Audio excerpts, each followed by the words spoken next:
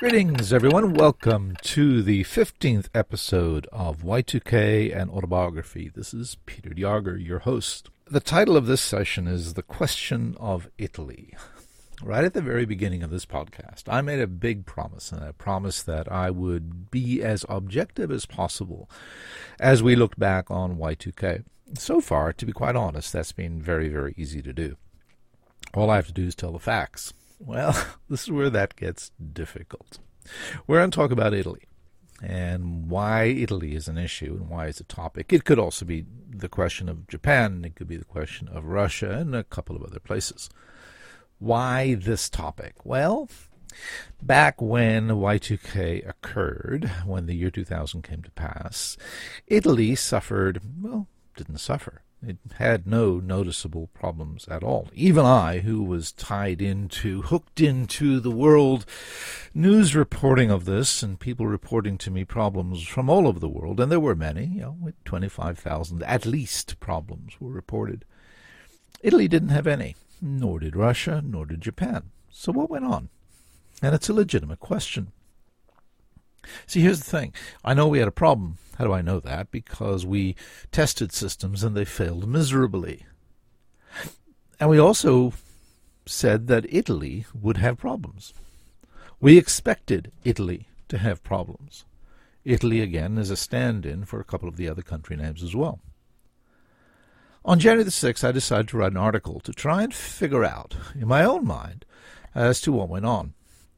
And that article is entitled The Question of Italy, an Analysis. It was written on January the 6th, very, very soon after. And to be honest, I haven't taken a look back at it since then. I've thought about the issue for years. And looking back at the article, well, it highlighted a couple of places where we got it totally wrong. When I say we, I mean myself and a couple of other consultants around the world, including places like Gartner. We got Italy incorrect. Our analysis was wrong, and it was wrong for some basic reasons. And as you'll see in the article, we got it wrong there too. We, in this case, I. There was no other one writing that article. It was me. I got the analysis wrong as well, and you'll see a particular point. Now, there are a couple of times in the article I'm going to make an annotation, and this will be the sound that you hear when I do that. And that won't happen too often, but it will be there. And at the end of the article, after I've read it out, what I'll do is I'll take another stab at what happened in Italy and where we got it wrong, because there's no denying it. We got it wrong. Got a lot of stuff right over the decade. But in a couple of particular areas, we made some mistakes. And we'll talk about why those mistakes were made, because I think I have an understanding of where our calculations and analysis went awry. So, let's start with the article, and I'll read it straight through. Like I said, with a couple of annotations, and there will be a sound to indicate that that was not in the article. That's some commentary I'm making now. So let's start. Question of Italy, an analysis. Peter Diarger, January the 6th, year 2000. Like yourself and everyone else, I am trying to understand what happened.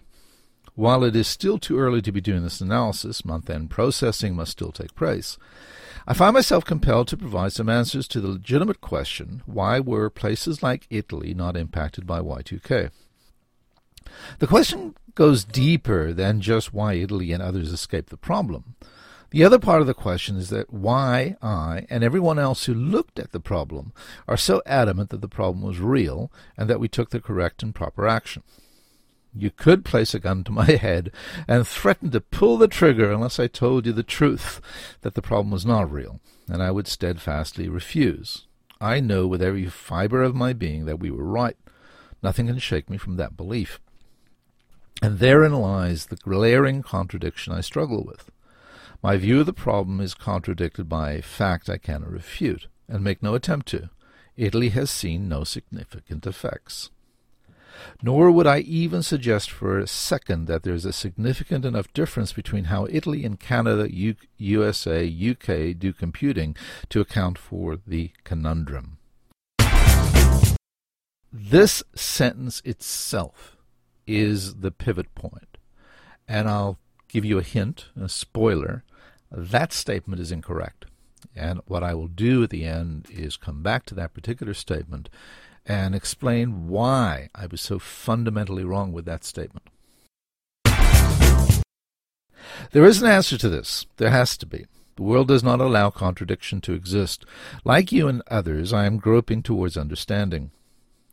What I am going to offer here is my first attempt at an explanation which must fit all the facts as we know them and become obviously true to any fair-minded reader. While the media attacks are disheartening, the contradiction broiling in my mind is driving me insane. The search for truth is now a purely personal matter. Here goes. We do know some very simple facts which cannot be denied. We have a pervasive habit of storing the year with only 2 digits. This habit is worldwide. Point 2. There exist date constructs which perform calculations and comparisons on 2-digit dates. This is nothing more than an observation of existence. It holds true in code all around the world. Point 3. If these date constructs operate across the 99/00 boundary, then they provide inaccurate results. This is a key point. If the constructs are faced with 99/00 data, they fail. The key word here is if. Canada, USA, UK spend an awful lot of money to fix Y2K and avoid problems. Italy spent very little, and there is no evidence that they have more problems than the above countries. The statement, Italy spent very little, could be a misjudgment on our part. However, I will assume the statement is to be true. All the evidence suggests that Italy ignored this problem. Okay, with all of this in front of us, how do we reconcile the contradiction? Let's examine a typical company with, say, 50 million lines of code. The Y2K issue is raised at this company, and they decide to see if they are affected by the problem. A very cursory examination will verify they use 2-digit years. Fact number 1 confirmed. This can be confirmed in 5 minutes. You need only examine the data definition area of practically any COBOL program. A further examination verifies a pervasive dependency on the date constructs. Fact 2 confirmed. This can be confirmed in 5 minutes. You need only examine the code of practically any program. So far, we have not demonstrated this company has a Y2K problem. We have demonstrated that the potential for a problem exists. The next question we have to ask and then answer is, can we confirm that the constructs in question will face the 99/00 boundary? That is a difficult question to answer. First, let's recognize that facing the 99/00 boundary is not an unreasonable expectation. Example. Money deposited in 1999, drawing interest in 2000, requires a time period calculation which crosses the boundary. An invoice due for payment in 1999, but paid late in 2000, requires a date comparison. Coming up with examples of date boundary crossings are exceedingly simple. These do not require huge leaps of faith or even great intelligence. And if we create test data that creates these examples for our programs, they will, without question, fail. However, there is something important to remember about test data. It is not real data in the sense that it is contrived to achieve a particular goal. It might never actually occur in the normal course of business. Despite these test results, we have not yet determined if the 50 million lines of code we depend upon will actually encounter this problem during the normal course of business. There is another complicating factor.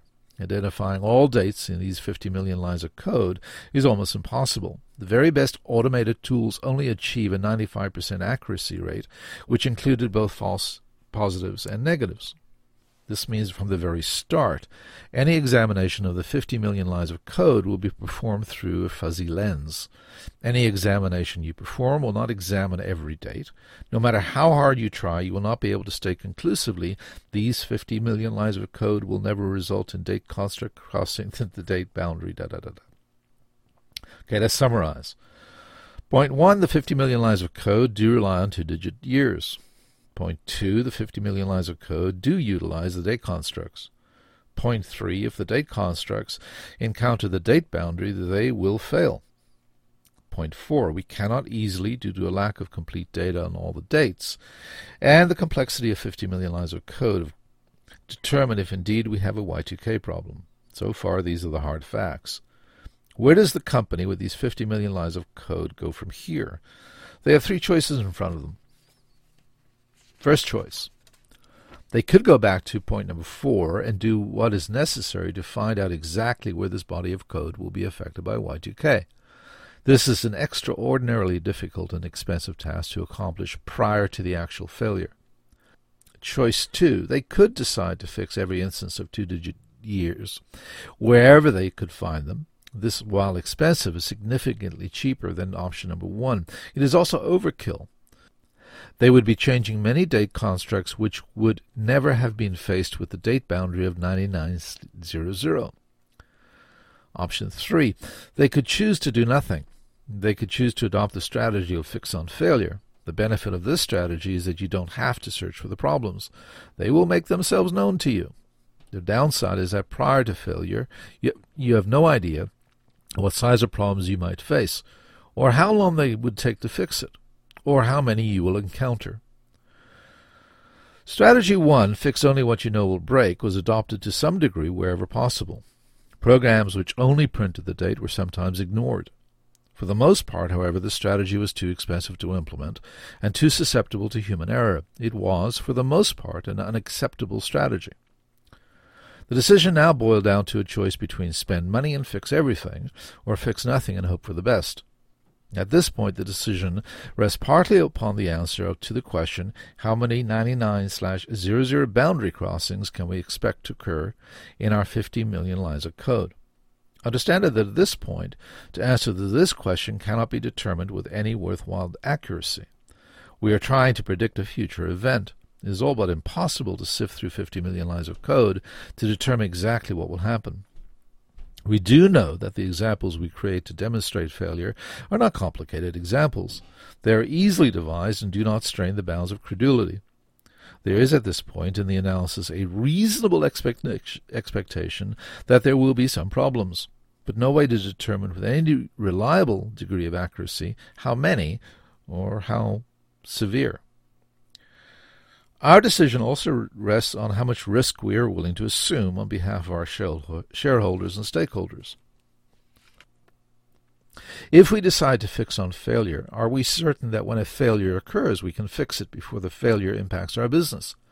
An honest answer to that question is no, we are not certain. Another question, are we certain that the number of failures we might encounter can be managed by our available resources? Again, the honest answer is no, we are not certain. No one can honestly answer yes to either of these two questions, any more than we can accurately determine how many problems we will encounter. The questions are basically the same. How many problems will we encounter? And the answer is, we don't know. So it all boils down to this final question. Given that if we know we use 2-digit years, we utilize those constructs which will cause problems if faced with the 9900 boundary. The 9900 boundary crossings are not unreasonable situations. How many 9900 boundary crossings can we reasonably expect to occur in the normal day-to-day operation of 50 million lines of code? And are we willing to accept the risks associated with letting this unknown quantity of problems to occur and then fixing them after the fact? And this is exactly where, only with 20/20 hindsight, can we determine we made our error in judgment. We made the decision based upon everything we had discovered, that there would be enough 99/00 boundary crossings to make choosing Strategy 3 an example of gross negligence. Strategy 3 was the fix on failure. I could not in good conscience advise anyone to ignore the problem and only worry about the problem when it occurs. I could not advise anyone to accept failure as a viable strategy, especially when I had no idea how large the failures would be. It turns out that there were fewer 99/00 boundary crossings than we feared. Countries that did nothing were faced with fewer problems than we expected. If we are to be convicted for refusing to accept an unacceptable risk, then so be it. But anyone who chooses to do so should have the decency to admit that the only reason we can be judged harshly at this point is with the impunity of 20/20 hindsight. We chose the safer but more expensive path into the future. And that's the end of the article. There are so many things wrong with that article. I wrote it, like I said, 6 days after January the 1st, 2000. Now, a couple of things. I think one of the biggest ones is that original statement that I annotated right at the start. I'm seeking my docs and going back to it. Here it is. Nor would I even suggest for a second that there's a significant enough difference between how Italy and Canada, USA, UK do computing to account for the conundrum. That's the problem. There was a difference. It was a huge difference, one that we didn't factor in. There was also a matter of the information flow from these countries. Let's deal with the information flow first.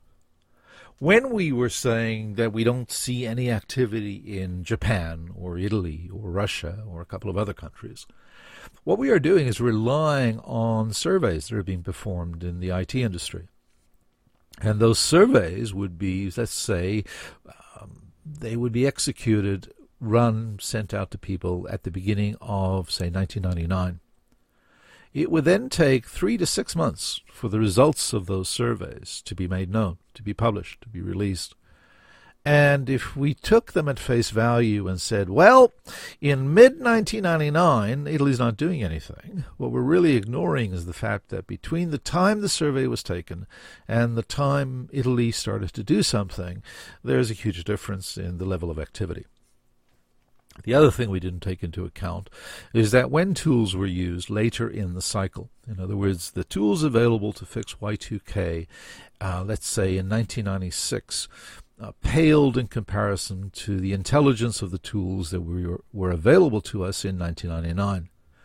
You could argue that waiting until the tools were developed and made better, made more productive and more effective, by waiting to the end, you were actually saving money. Eating a little bit more risk because you don't know if the tools are going to get that much better. But if you waited till the end, the tools were better. None of these, though, really speak to the heart of what I think the issue really was. First off, Y2K was all about risk management. It was, we know there are problems in our code because we can identify them. In North America, Australia, we've had guests on who basically said, look, management didn't believe us. We went in and ran a test, and basically the systems just turned turtle. They just rolled over and died. If we hadn't fixed it, we would have gone bankrupt. Those are undeniable. These are the problems that we fixed, the Y2K problems that occurred during testing, and we fixed. But a lot of the work that we did was to find out if a problem existed. Good example, a very good example, I think, is the power industry, the entire energy grid industry. When I stood in front of an electrical conference where power generator people were in the room and asked them in 1996, 1997, 1998, how many of you know if you have a Y2K problem, none of the hands went up. In other words, they had done no checking. They had no clue if they would be affected by Y2K. And to me, that's an unacceptable risk. And at that point, we pushed, and we pushed very, very hard that you go out into your systems and look and see if you have a problem. And then what happened was they found no problems. The energy industry found nothing significant. By all accounts, they found nothing significant. And this is one of those situations where if 10 countries look at their electrical system and find no problems, and another 2 or 3 countries don't do anything at all, while we could chastise them for not checking their systems, in reality, it turns out they didn't need to, because the other countries have done the legwork and determined that these types of systems are not affected. If Italy didn't check their electrical systems, and to the best of our knowledge they did not, they benefit from the fact that the systems were good. There was a risk, but when you actually looked to see how big the risk was, it didn't exist. So if you didn't check your electrical systems and nothing happened, well, that's what we expected in the end, really. This still doesn't get to the heart of the issue. The heart of the issue is this. Computing arose in North America and England. That's where we were using Hollerith cards. The early days of computer development, system development, was in-house. Someone would decide, a bank or a telecommunications company would decide that they need to start using computers to solve their problems, and North America was first. They were the ones using Hollerith cards. They were the ones, the legacy systems, that were really into using the two-digit years. When countries such as Italy and others started to come on board, they wouldn't be using Hollerith cards. They'd be using later generation machines and storage devices, and therefore the memory constraints, which we all knew from the beginning would pose us problems, but it was problems far in the future, wouldn't be so prevalent.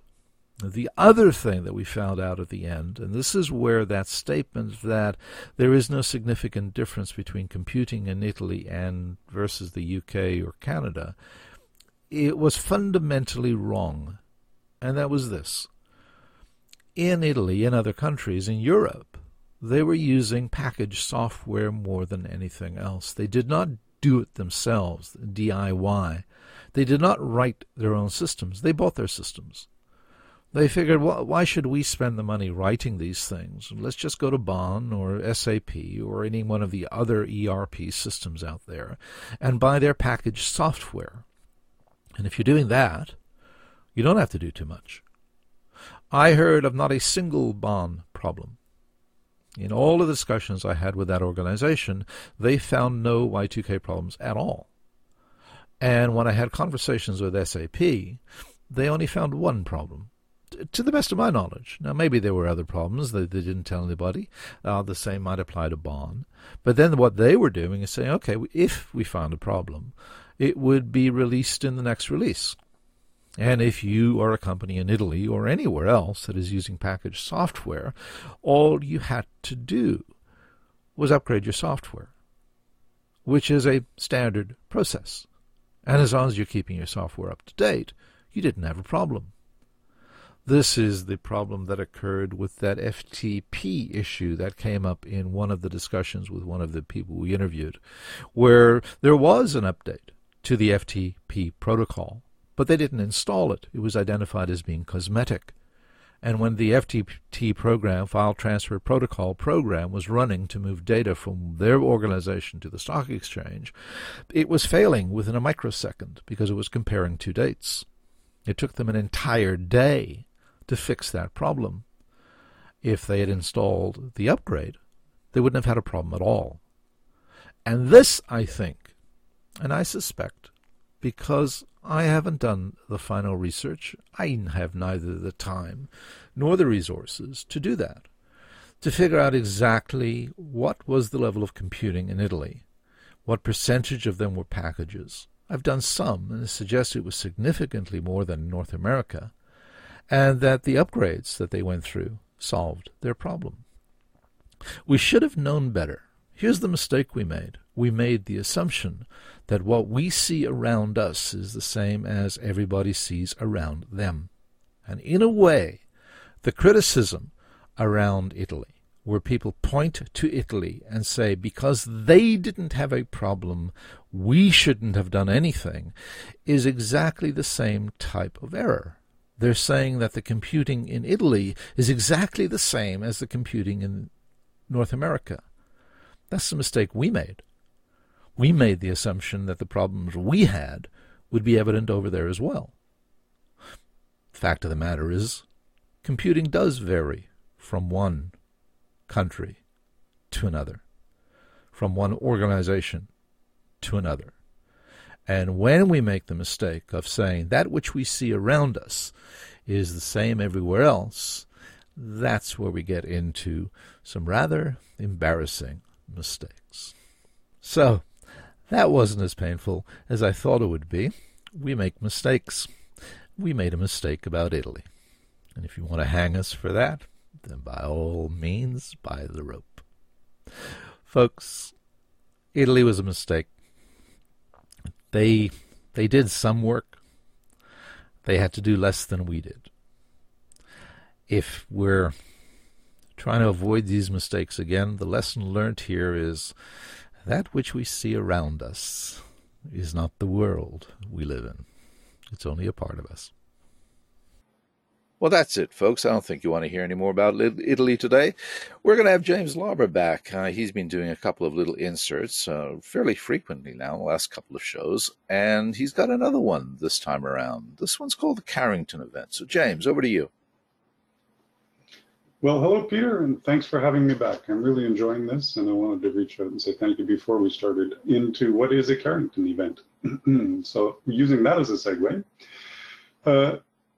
I first wanted to say, actually, that as I was researching this, it occurred to me that we may not want to hear about yet another looming risk in 2020, but it is a risk, and it is a fascinating story. And it's primarily focused on how science has identified the Carrington risk and how we're preparing to deal with it, because it is coming at some point in time in the future. So let's start back at the beginning. What is a Carrington event in the first place? Well, a Carrington event, in kind of technical jargon, is a geomagnetic storm or a space storm resulting from a solar flare. So let's turn that into something that's a little more digestible. A solar storm, in essence, is an electrical current rushing through space, which originated from activity on the sun, that activity being called a solar flare. And I think that's enough to outline the picture. So it sounds kind of spooky, but at the same time, it's not that hard to understand. We can relate it to the northern lights because that's what causes the northern lights. It's this electrical energy rushing at us from the sun as a result of the solar flare. When it bounces off our protective magnetic shield that surrounds the Earth, it causes the northern lights. So getting back to where does the Carrington event name and where did it start? Where did we start referring to it as the Carrington event? It's called the Carrington event because amateur astronomer Richard Carrington was observing sunspots back in 1859. And when he observed a solar flare, he noticed it as something different and he recorded it and he drew this little diagram of what it looked like. And then some small number of hours later, there's different estimates of how many hours it was, but it was within 12, 24 hours. Later, there was an enormous Northern Lights event that occurred, and telegraph operators telegraph machines, which are electrical current machines, common in the day, were affected, and some telegraph operators were actually shocked from trying to use the machine because the surge of electricity that went through the system as a result of this Carrington event actually physically shocked them. Some operators got shocked, turned off their machines, and the machines continued to operate because even without a provided source of power, there was enough power rushing through the atmosphere that it was powering the machines. So it was a really significant event, and it got a lot of coverage, and that's why it ultimately became named a Carrington event. So the question becomes, what is the risk of another event? And unfortunately, you might say, yes, there is a very real risk. Solar flares do happen all the time. Where there is a risk of impact is when a solar flare occurs, which shoots off this electrical storm, which happens to cross the path of our orbit, which is less common than solar flares themselves, which happen all the time. So there's two conditions that have to be met. It has to be a large solar flare, and it has to occur in a way that causes that rush of electricity shooting off into space to actually come across our orbit as we pass that point in our orbit. So it's not super common, but it does happen about every 150 years or so statistically that a major storm crosses our path. And it does happen more frequently that a less major storm or a more minor storm crosses our path. And there's a couple of examples that I'll be talking about soon. The science behind it is the science behind the risk calculation is that in 2014, a group calculated a 12% risk of a Carrington level event occurring within the next decade. So that's between 2014 and 2024. clearly. That group was led by Peter Riley of Predictive Science Inc., and it was a study done in 2014. At the tail end of this little presentation, I'll be giving a bunch of URL links if you want to read more, because it is a fascinating story. Now, I said there's been two significant recent events, so let me just touch on what those two are, and that'll give an idea of how impactful this could be. Significant event one, in March of 1989, a smaller than original Carrington event, it was about half the size of the original Carrington event in terms of magnitude, hit and affected approximately 6 million people in Quebec for approximately 9 hours because it shut down the power grid for most of Quebec. Which, as I said, it was half of the magnitude of the original Carrington event.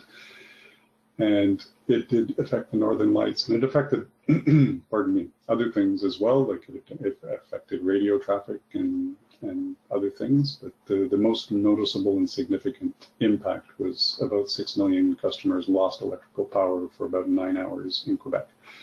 The significant event number two that I came across was in 2012. There was a very similar Carrington event storm that missed us by a week. And what that means is the way it occurred, it did cross Earth's orbit as it came out from the sun, but it came out a week before we crossed that part of our orbit. So if this flare had occurred a week after it did, and we would have been right in the path of the solar storm that came out. And this particular one was a magnitude slightly bigger than the original Carrington event, and which could have had huge impacts on us. So what is the worst case and best case scenario of when we ultimately get hit with one of these events? The worst case scenario estimates are that industrialized countries could suffer multi-billion, possibly multi-trillion dollar losses and impacts, which would come in the form of many months before all of the electrical services could be repaired.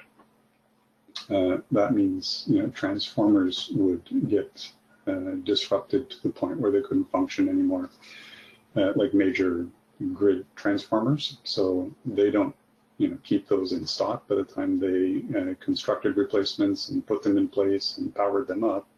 To get everything back to where it was could take months. Which of course is going to disrupt industry, it's going to disrupt everything. The best case scenario is that with all of the satellites that NASA and others have out there monitoring this kind of stuff, we have enough warning to be able to power down these systems sufficiently that they would be able to absorb the impact of the electrical storm as it goes through our atmosphere much better, and we would have much less damage to the components of the electrical grid, and therefore after the storm passes we just turn it back to full power. So it's fascinating. It's a fascinating that's the right word. It's a fascinating prospect that this could actually happen. And in fact, statistically, it will happen. It's just a matter of when and how much warning we'll have, because when it occurs and where it occurs and when the satellites pick it up, there could be days warning, there could be mere hours of warning. And it's going to be quite an event. So let's hope it doesn't happen in 2020, because we've had enough happen in 2020 already. So the warning strategy, or the planning for the risk strategy planning, is give as much forewarning as possible, and the impact will be reduced as much as possible. In first world nations, that's going to be a little bit more manageable than in second world and upcoming nations, because they have not got the same degree of protections in their infrastructures as we do. So I want to close this off with, I have a couple of links that will lead you to the research articles that I used for this.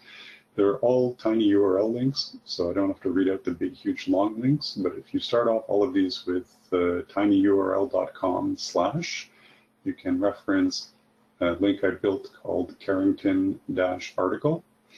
And there's another one, tinyurl.com/Carrington-NASA-news. Another would be tinyurl.com/Carrington-NASA-warning. Another would be tinyurl.com/Carrington-Reuters. And the final one would be tinyurl.com/Carrington-ABC-news. And if you prefer, please feel free to send me an email at james@jameslauber.com, and I'll be happy to email you back these tiny URLs. And if you want to chat a little bit, I'd be happy to do that as well. So that's my little encapsulated what is a Carrington event presentation. And I'd like to hand it back to you, Peter. What do you think of the Carrington event? Fascinating or not? It's more than fascinating. It's a terrifying thing for the simple reason that we depend so much more now on circuits and electronics than we ever did before. When the first one came around, we noticed it only because of the telegraph machines. They went nuts. Along comes a solar flare, and they're getting spiking currents on the telegraph wires. And that's why we noticed it. Some of them were burnt out. Today we have transformers, we have small circuitry, we have cell phones, everything's electronic, and all the satellites up there. A really severe Carrington event, if it hit us smack on, would burn out most of these tiny little circuits. And switching it off really doesn't help, because the current's still there. Even if you've powered off your phone, the circuits are still there. Along comes the event. Basically, it powers itself up and overloads.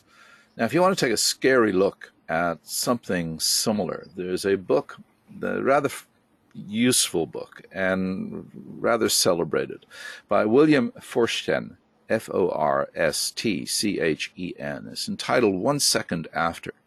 It is not about a Carrington event. It is about an EMP, electromagnetic pulse, but as a weapon. And basically North America is attacked with this EMP. Same result as a Carrington event if it's large enough. And what this book does is goes through all the consequences in day-to-day life as the days unfold after this event. And it's not pretty. The other issue that we have is, with the warning systems, let's assume that one came in right now. And the radio and the TV and everything start warning us, shut down your electronics, shut down your electronics. That would mean shutting everything down, getting out of your cars, stopping your cars, landing all the planes. And with the way the world is right now, no one would pay attention, especially if it happened in 2020. We'd call it fake news, and we'd go about our merry business and ignore everything. That's, again, the real issue. It's never a technical issue. It's always a people issue. So, thanks for terrifying us. Thanks for scaring the pants off us. And let's see if we can make it through the end of 2020 on a more cheerful note. Any final words, James? Well, you're very welcome. I enjoy terrifying people. It's kind of what I do. Not. But it is a reality, as you said. And when you were giving your synopsis, it reminded me of one other thing. In the 1989 event, there were several satellites that actually tumbled out of control for several hours as a result of this half-strength Carrington event. Now, none of them crashed or incinerated by re-entry, but they did tumble out of control for several hours until they were able to reconnect and realign them.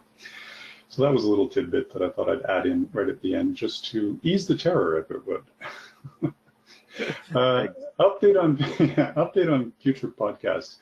I want to thank you for inviting me onto this and exposing me to this podcast environment, because I've really enjoyed it, and it's caused me to think about producing one myself, and I'm moving forward on that. And I want to have a fairly wide spectrum, so I'll give you a quick idea. I'm really interested in future what I call bleeding edge technology issues, like superconductivity and nanocomputing and quantum computing and artificial intelligence and those kind of things. And there's a lot of fascinating stuff going on that doesn't hit mainstream news, so I thought I'd want to cover a lot of those topics in a future podcast, in episodes of a future podcast. I also have a training company which focuses on human communication in business and in life, because like it or not, we're all humans and we all have fairly fundamental reactionary systems which we use to interact with each other, and it impacts everything. It impacts the way we interact on the social level with friends and family, and equally it impacts the way we interact with coworkers at business, and that impacts team performance and all the rest of it. So that's what we're all about there. And I'd like to put on some episodes that give a little more light to that subject matter.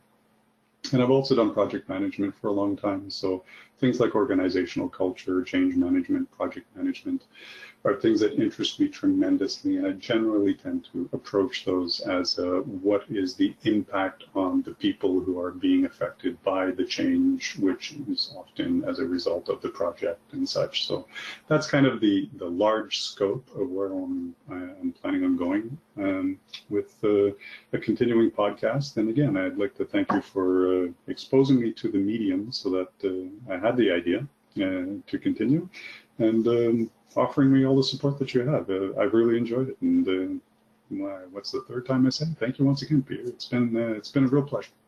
You're welcome, Guy. Folks, this has been another episode of Y2K and Autobiography Podcast. We're going to have about, I think, 2 more episodes. We're going to have one where I'm going to talk not about 2038. Thinking deeply on the 2038 thing, I think we've really said everything we need to say about 2038. There may be a few more words about it in the very final episode, but not a tremendous amount. I may take a look at what happened in the airline industry and some of the stuff we did there. And then the last one will just be a summary of the entire thing. Now, in the meantime, the interviews series for this will continue apace. I have 2 already lined up. We're just trying to arrange dates to do the recordings. And I have another one that we've just started the discussion on. So it looks like the interviews will continue, but they'll be in the on-demand section. Now, if you go to www.vimeo.com/on-demand/Y2K, that's where you'll see all of the interviews and also all of the podcasts that you've been listening to with the videos attached to them. If you want to get hold of me, you can contact me at pdogger@technobility.com. Sorry for the throaty voice. I've got a cold coming down. Not COVID. Touch wood. The promo code for the on-demand section, if you wish to use that, there's a 70% discount on it, is Y2K Dejager, Dejager. Until the next time, guys, be good, be safe, and we will get through all of this. Take care, guys.